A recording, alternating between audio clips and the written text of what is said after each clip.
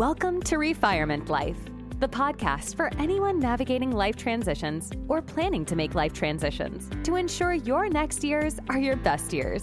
Listen in for insightful, generous, and sometimes humorous conversation. It's time to get fired up with Christine Zamuda and Muge Wood, your hosts for this latest episode of Refirement Life.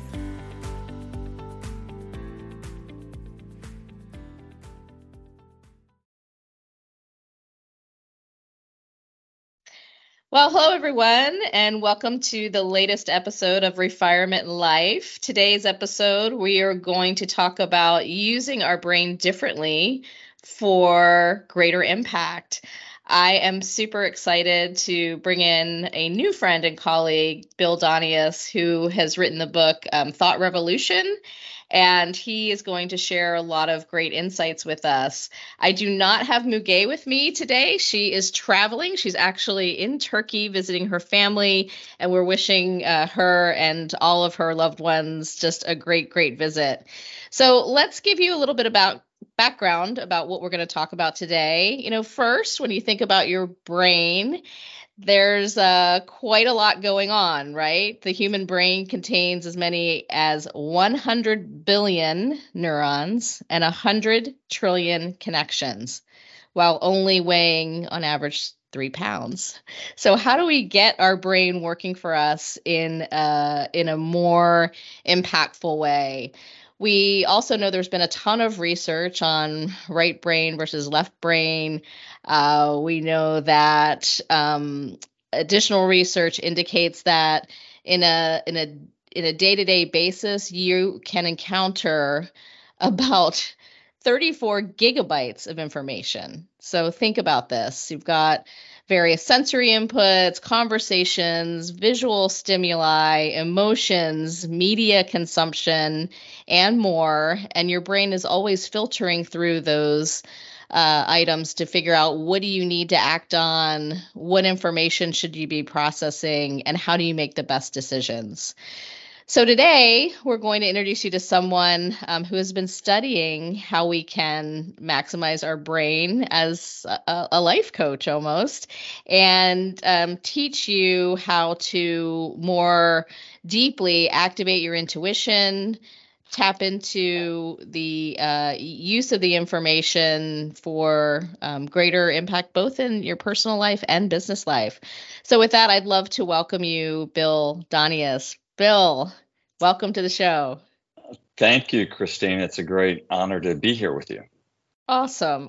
So I would love you, Bill, just to take people through your background, how you came into this line of work, what inspired you to write the book, Thought Revolution, How to Unlock Your Inner Genius, and tell us just a little bit more about yourself. Thank you for the question.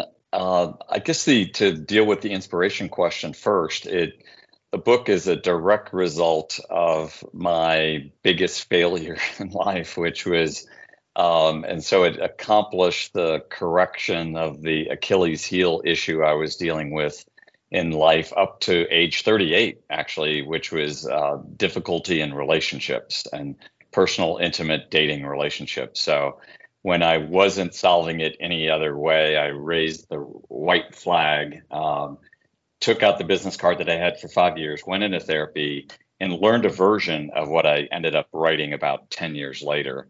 And that is to say, I learned how to tap into, activate the right side of my brain to get insight on the problem that had haunted me and I didn't have an answer for the 38 years prior. And then ultimately I ended up using it in business after it helped me solve this personal problem. So it's also the broader issue is that I had like the Forrest Gump approach to career. I went to business school and then was in probably 5 or 6 different jobs, businesses as varied as television production to retail food, to healthcare, management consulting, and then did a 20-year stint in banking, including rising to the CEO job and taking the company public, and then was fortunate financially to be able to retire early intentionally at age 50, and then chose when I had learned this and how powerful this process was to make this my passion project, which I've done for the last 15 years. Wow. Wow. Well, bravo. I mean, it's great to turn sort of difficult experiences in life to gifts and gifts that you can share with others. I'm really excited that you're here. Now, there's been a lot of work on right and left brain research. What's the current thinking? How should we be thinking about the different hemispheres and how the brain functions? Yeah, and there is so much that scientists don't know still about the brain. When I did all of the research, I met with 11 different psychologists, psychiatrists, neuroscientists, all emanating in a couple cases from the Nobel Prize winning discovery that Roger Sperry was awarded with in 1981, which is when he made the discovery when they were working with patients with epilepsy about how the brain, different functions occur and the lateralization in the brain, essentially the left and right side. They learned when they were cutting the corpus callosum, which connects the two hemispheres, as a consequence, what the left hemisphere did versus the right. And when you describe, you can still see YouTube videos of split brain patients, as they're called, reaching for the pen, and they're in a tug of war with the left hand and the right hand, each hearing the command and each going after it. So the scientific community has learned a lot and keeps learning more and more. And yet they would tell you that it's the least understood 4-pound object in the universe, because they still, they keep discovering new areas and new functions. And I could recite some of them, but candidly, I haven't even tried to keep up with all of this over the last 15 years, because it just keeps, new things keep developing, and it's great. But I'm more of the user and use it and use it, use it or lose it kind of approach to doing what works. So I have read a number of books over the years, and I not in the last year or two. So there may be even new things that I'm unaware of, actually. Wow. Wow. Well, so much to learn. It's great also to, take some of what's out there, but also, to your point, in a practical way, figure out what works for you and works for your best benefit in life decisions, right? Yeah, and on that point, it's a really good one, because I was sheepish as a retired banker doing this research, what I was calling, I wasn't calling it research. I was just reading and learning, indulging my curiosity and talking to people. And it ended up being 200 interviews over a 3-year period. And I sheepishly admitted to, doing these interviews when I was invited to this really amazing dinner in Chicago, where all these scientists were assembled that were neuroscientists doing cutting edge work from the University of Chicago.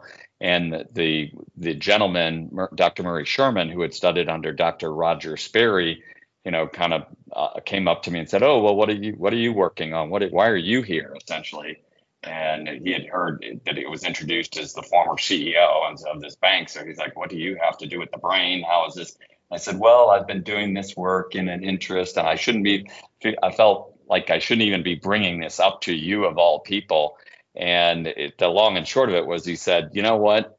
Don't depend on us scientists." He goes, "We get caught up sometimes in all these traps, and we are working hard, but we are not the only innovators, inventors out there. Many of us look to the business community and entrepreneurs and innovators to push us along and to help us get to where we need to get to. So it's not on all of us, on our shoulders.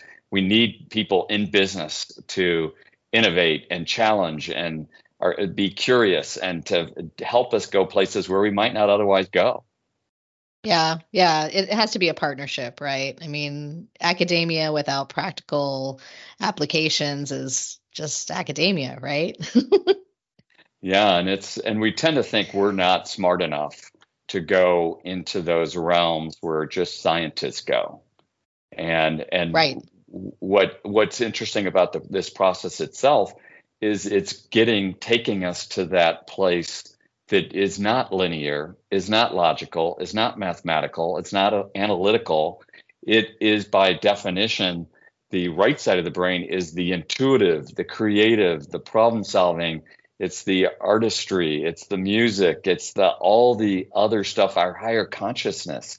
So it's kind of all those gifts that we're encoded with that we don't have, maybe on demand at least, as easy as access to. And it's why they're all the more valuable. It's all the more valuable to learn how to get there, how to access them is the stuff that we can't otherwise easily get to. Right. Yeah. I mean, there's so much in neuroscience today that talks about building new neural pathways, and that the brain has, such a plasticity ability, right? To do more. And some of the ways that we develop new neural pathways, things like learning a new language, listening to music, playing an instrument, being mindful. They're showing now that some of the Buddhist monks who really are deep meditators activate all parts of their brain when they're meditating because they practice, right? Yeah, 100%. And you're spot on all of that. And when we remember kind of it's been a little while now, but perhaps one of the more famous recent examples was Gabby Giffords, who unfortunately was shot in the brain and had that bullet traverse through her left hemisphere, and where language is thought to reside. And yet Gabby, through neuroplasticity, has been able, with great difficulty, admittedly, but able to learn how to speak again because of that neuroplasticity, and that the brain is constantly changing, learning, growing, changing. So it's a wonderful thing that the brain is as complex and as helpful to us as it actually is. Yeah. Well, and for our listeners, I had the opportunity to visit with Bill firsthand and walk through some of the exercises that he's actually going to take you through. And what we did was essentially share a few thoughts using your dominant hand and write down what you wanted to accomplish, why was it important to you, and then switch to your non-dominant hand. And again, kind of think more deeply about those questions, try to go next level on the why, the how, what might be blocking you. And then you got a little bit on the struggle bus and had to write with your non-dominant hand, which was, kind of messy because we're not used to, using your non-dominant hand in a way that makes your writing legible. But what I found firsthand from this experience is it did tap into some things that I hadn't thought of. And I guess just real simply to give you a sense of what I uncovered, I am on a path, and I have talked about this in earlier podcast episodes, of building a business that focuses and helps organizations get to breakthrough innovation. And doing that, you need a healthy business environment. And for me, in my experience, where I've seen companies really thrive, it's when they have the ability to be creative, when they have support for agility and able to move quickly. And then lastly, have compassionate leadership that thinks about the employee, the team, the business, the customer through a different lens. So I was working through this as one of my projects and whys and concepts. And when I moved to my non-dominant hand, some of the whys that came forward for me was I wanted to and felt like I had a moral obligation to make the workplace better, because I know it can be. I know what it looks like. I know when all individuals are thriving on all cylinders, what the impact can be for customers, and feel like myself and my colleagues in our future practice can do this for others. So, when as I look back, why did I come to that? I think it's because of the feeling, the feeling part of the right brain really came forward in a distinctive way. Yeah, and I would really categorize that as a wonderful and classic and in some ways not surprising, but in other ways spectacular insight. I call them a right brain insight, RBI, in that it's coming from your own brain, and you've thought about this business idea for a while, and so to get this very elegant, spectacular insight about a moral obligation to make the workplace better. I mean, that's deep. I mean, that's super cool, and it's very differentiating. If that's in your business plan, I mean, that gets noticed, because in fact, I've never seen one like that in anybody's business plan. So I think it's really a great way to think that you can tap into, activate your right brain and get something that profound and that simply and that quickly as well, that can be that helpful. So that's why I do what I do. It was that way in my personal life, and then it became that way in my professional life as well. So my passion project was to help others get those kinds of insights, because I know the power, transformational power it can have in your life. Yeah, yeah. And what I love about this, which I think now we can take our listeners through, is it's very accessible. It's not like you have to go through a 8-day workshop and, study up, get certified. It's spending more time with yourself in a mindful way and just practicing, right? So, Bill, if you were going to guide our listeners to how they could get started, what's your advice? Well, I think that we can do this. We can take them through a simple exercise. And I think the advice would be that they have to keep an open mind. Mm-hmm. So if they're kind of listening to this and multitasking for other things, they probably want to stop those other things for a moment and give us a couple minutes of their undivided attention, because this is most similar to, artists know those states of flow that they get into, and they just feel the ideas coming to them, and they may inspire them to write a piece of music, to make a painting, to do something differently, and it can be those moments where we think, oh, I need to call a certain person. We get that kind of insight that is really important, and we act on it. So this is going to that place in our brain, if we allow it, and that's the key. I can't make anybody do it. They have to be willing to let go. Very hard for the type A's, because they have to really let go and say and understand why they're answering a question differently than they may have just a minute before. But I think it is a good way to just try it. Usually I do a lot of backstory. I do this work in big global companies, and partly because I need to set it up so that people are willing to take the risk and believe it. But I think, Christine, with you have the social proof of your audience. I'm sure you're the kind of person they know, they respect, they like, they trust. So I think we can just jump in if you want me to, and I can take people through this exercise in brief. So this is an example of how your brain is working, both sides of your brain is working, that I did in those 200 interviews that proved effective. It's simple. It's kind of the tip of the iceberg, but what I would invite your audience to do is get a pen and paper handy if you don't already have it, and not a keyboard, but an actual writing instrument and a piece of paper, and write down the answer to this question as it applies to you out there. So the question is, if I were an animal, what animal would I be? And with your dominant hand, just write down the answer to that question. What animal would you be? Of all the animals out there in the animal kingdom, what one would you be? Just write down your answer. We'll give people a moment or two. This, by the way, is the easy part. Yeah. So you may be thinking about one, or there's another, and thinking about multiple possibilities, which is also insight into the way your conventional brain works. Yeah. And if you happen to be driving your car, please pull over. Especially for the next part. So That's right.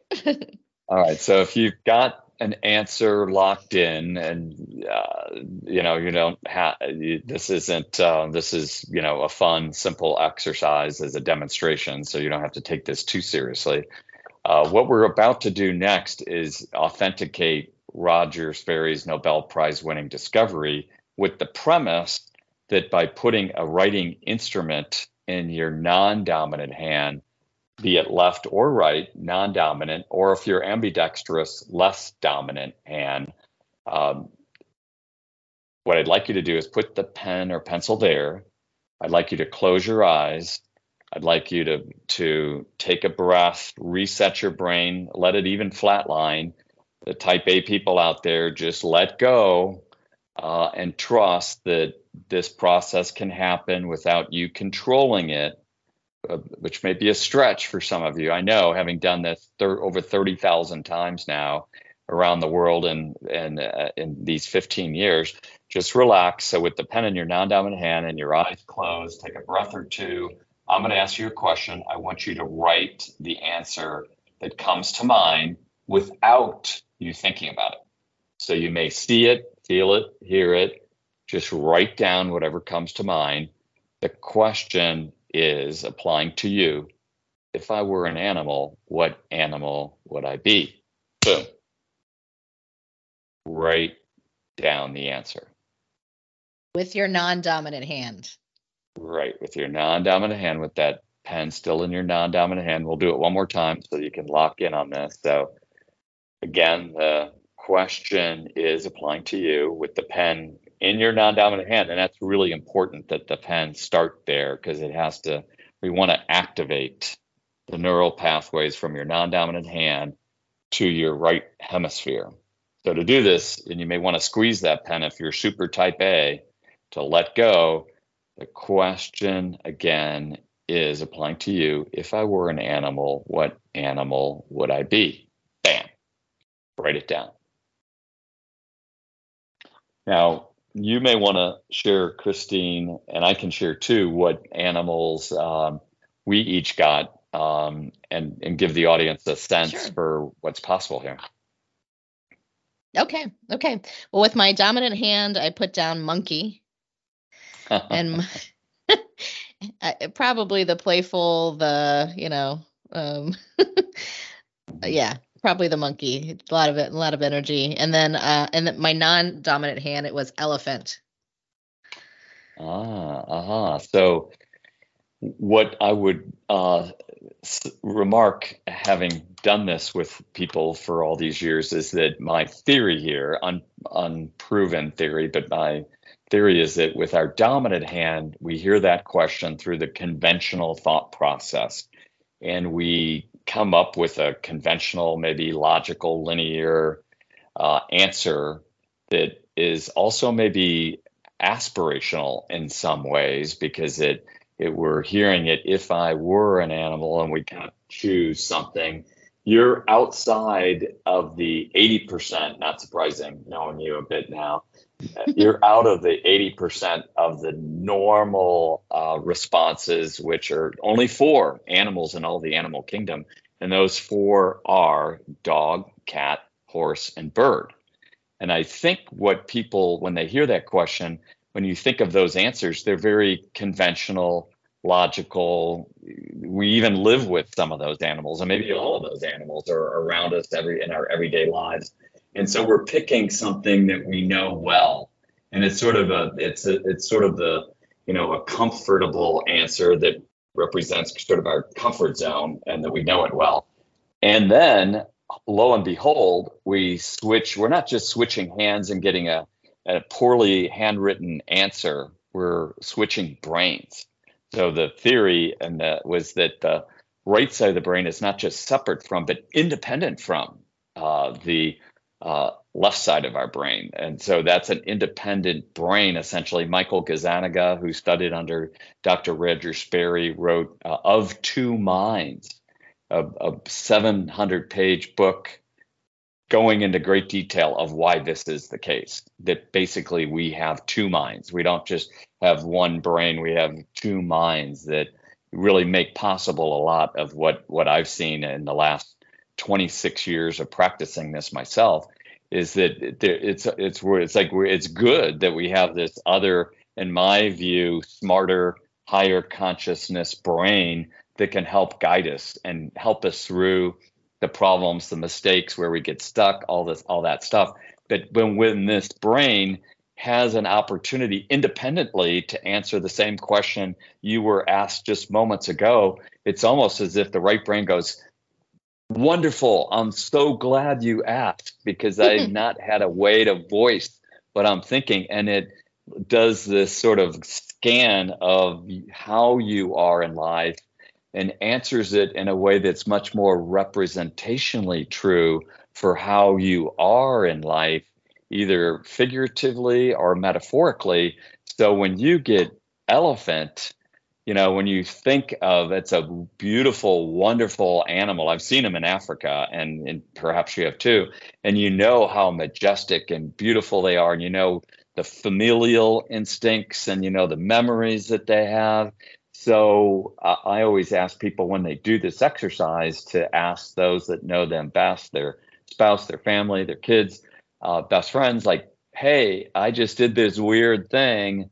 Would you say I'm more of a monkey if I were an animal, or an elephant? How do you think, and maybe you've already have, so how do you think your friends and family would respond to that question? I have no idea. That's some homework that I'll have to bring to the dinner table tonight. Awesome. I have a bet, and I know I'm going to see you somewhere again soon. So I'll give you 20-1 odds that my bet is that they wrestle with it. But when you say what am I really like? If you think deeply about it, how am I? How do I show up in life and in the world? My bet is they're going to say elephant. Yeah. We'll have to see. My husband might be like,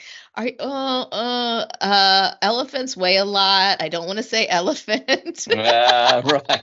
And that's where they have to get to the metaphorical part. Exactly. We can get, and it's also how we get tripped up in life, because we stay in the conventional zone, that very left brain zone, and we don't say things. I notice that in the work that I do with these big global companies, oftentimes they're politically incorrect to say the truth. And so the right brain is able to give them, if not for any other reason other than an excuse to say, oh, well, my right brain said that this is the problem. And everybody's like, but they realize that is true, but no one's willing to say it. So it can be cover, if nothing else. But I think that there is so much going on in just that one simple question that really gives a lot of explanation. By the way, you're also in good company of as with the monkey answer, because this story is in my book, Thought Revolution, with one of my 200 interviewees, and it was one of the stories that made it in.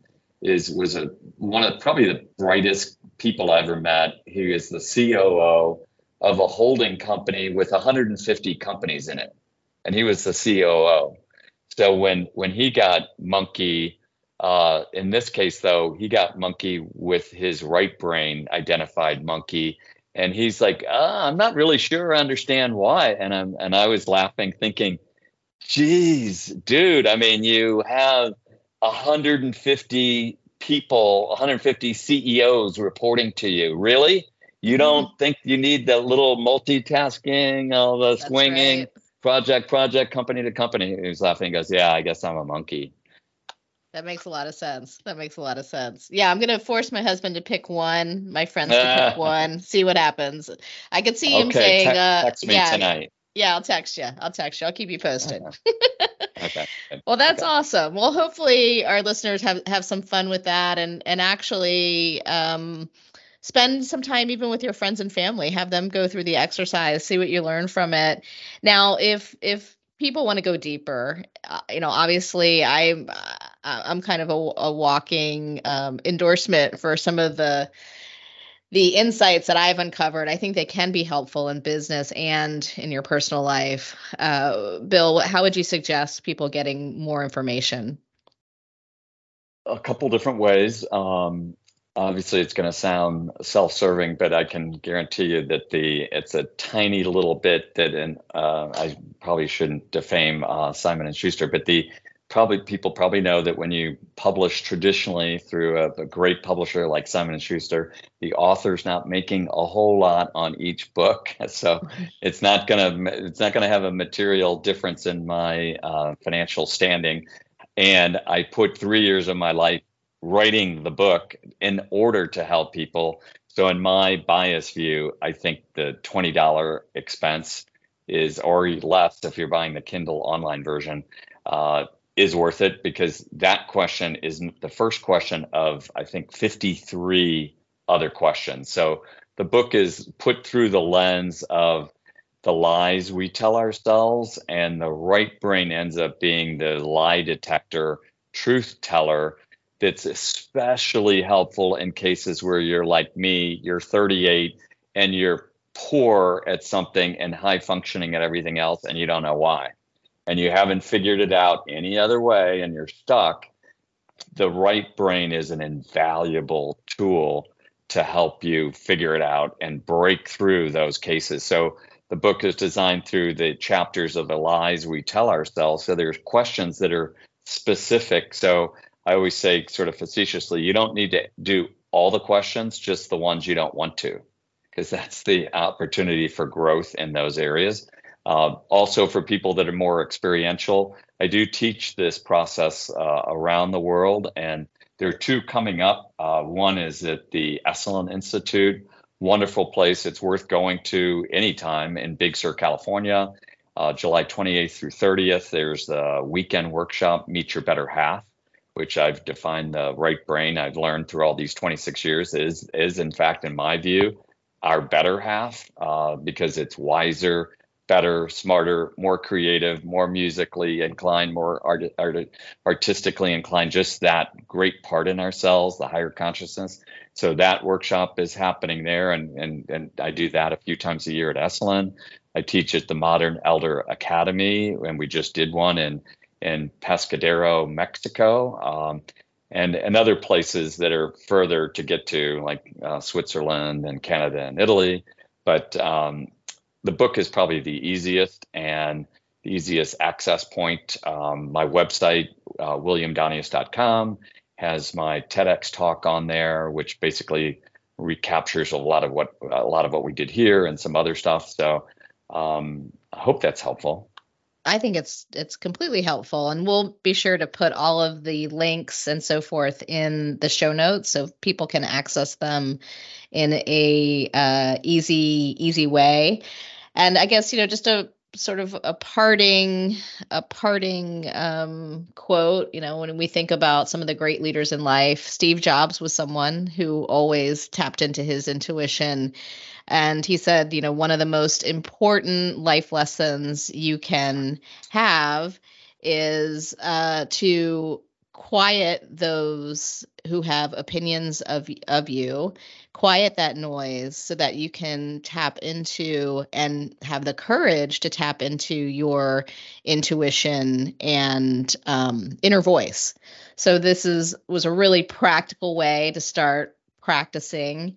And certainly I watched Bill in action. He's got a journal that he keeps with him at hand, and he'll just tap into his better half whenever he's wanting to drill down. Something easy that all of us can do. And, I encourage people to experiment with it a little bit and see where it takes you.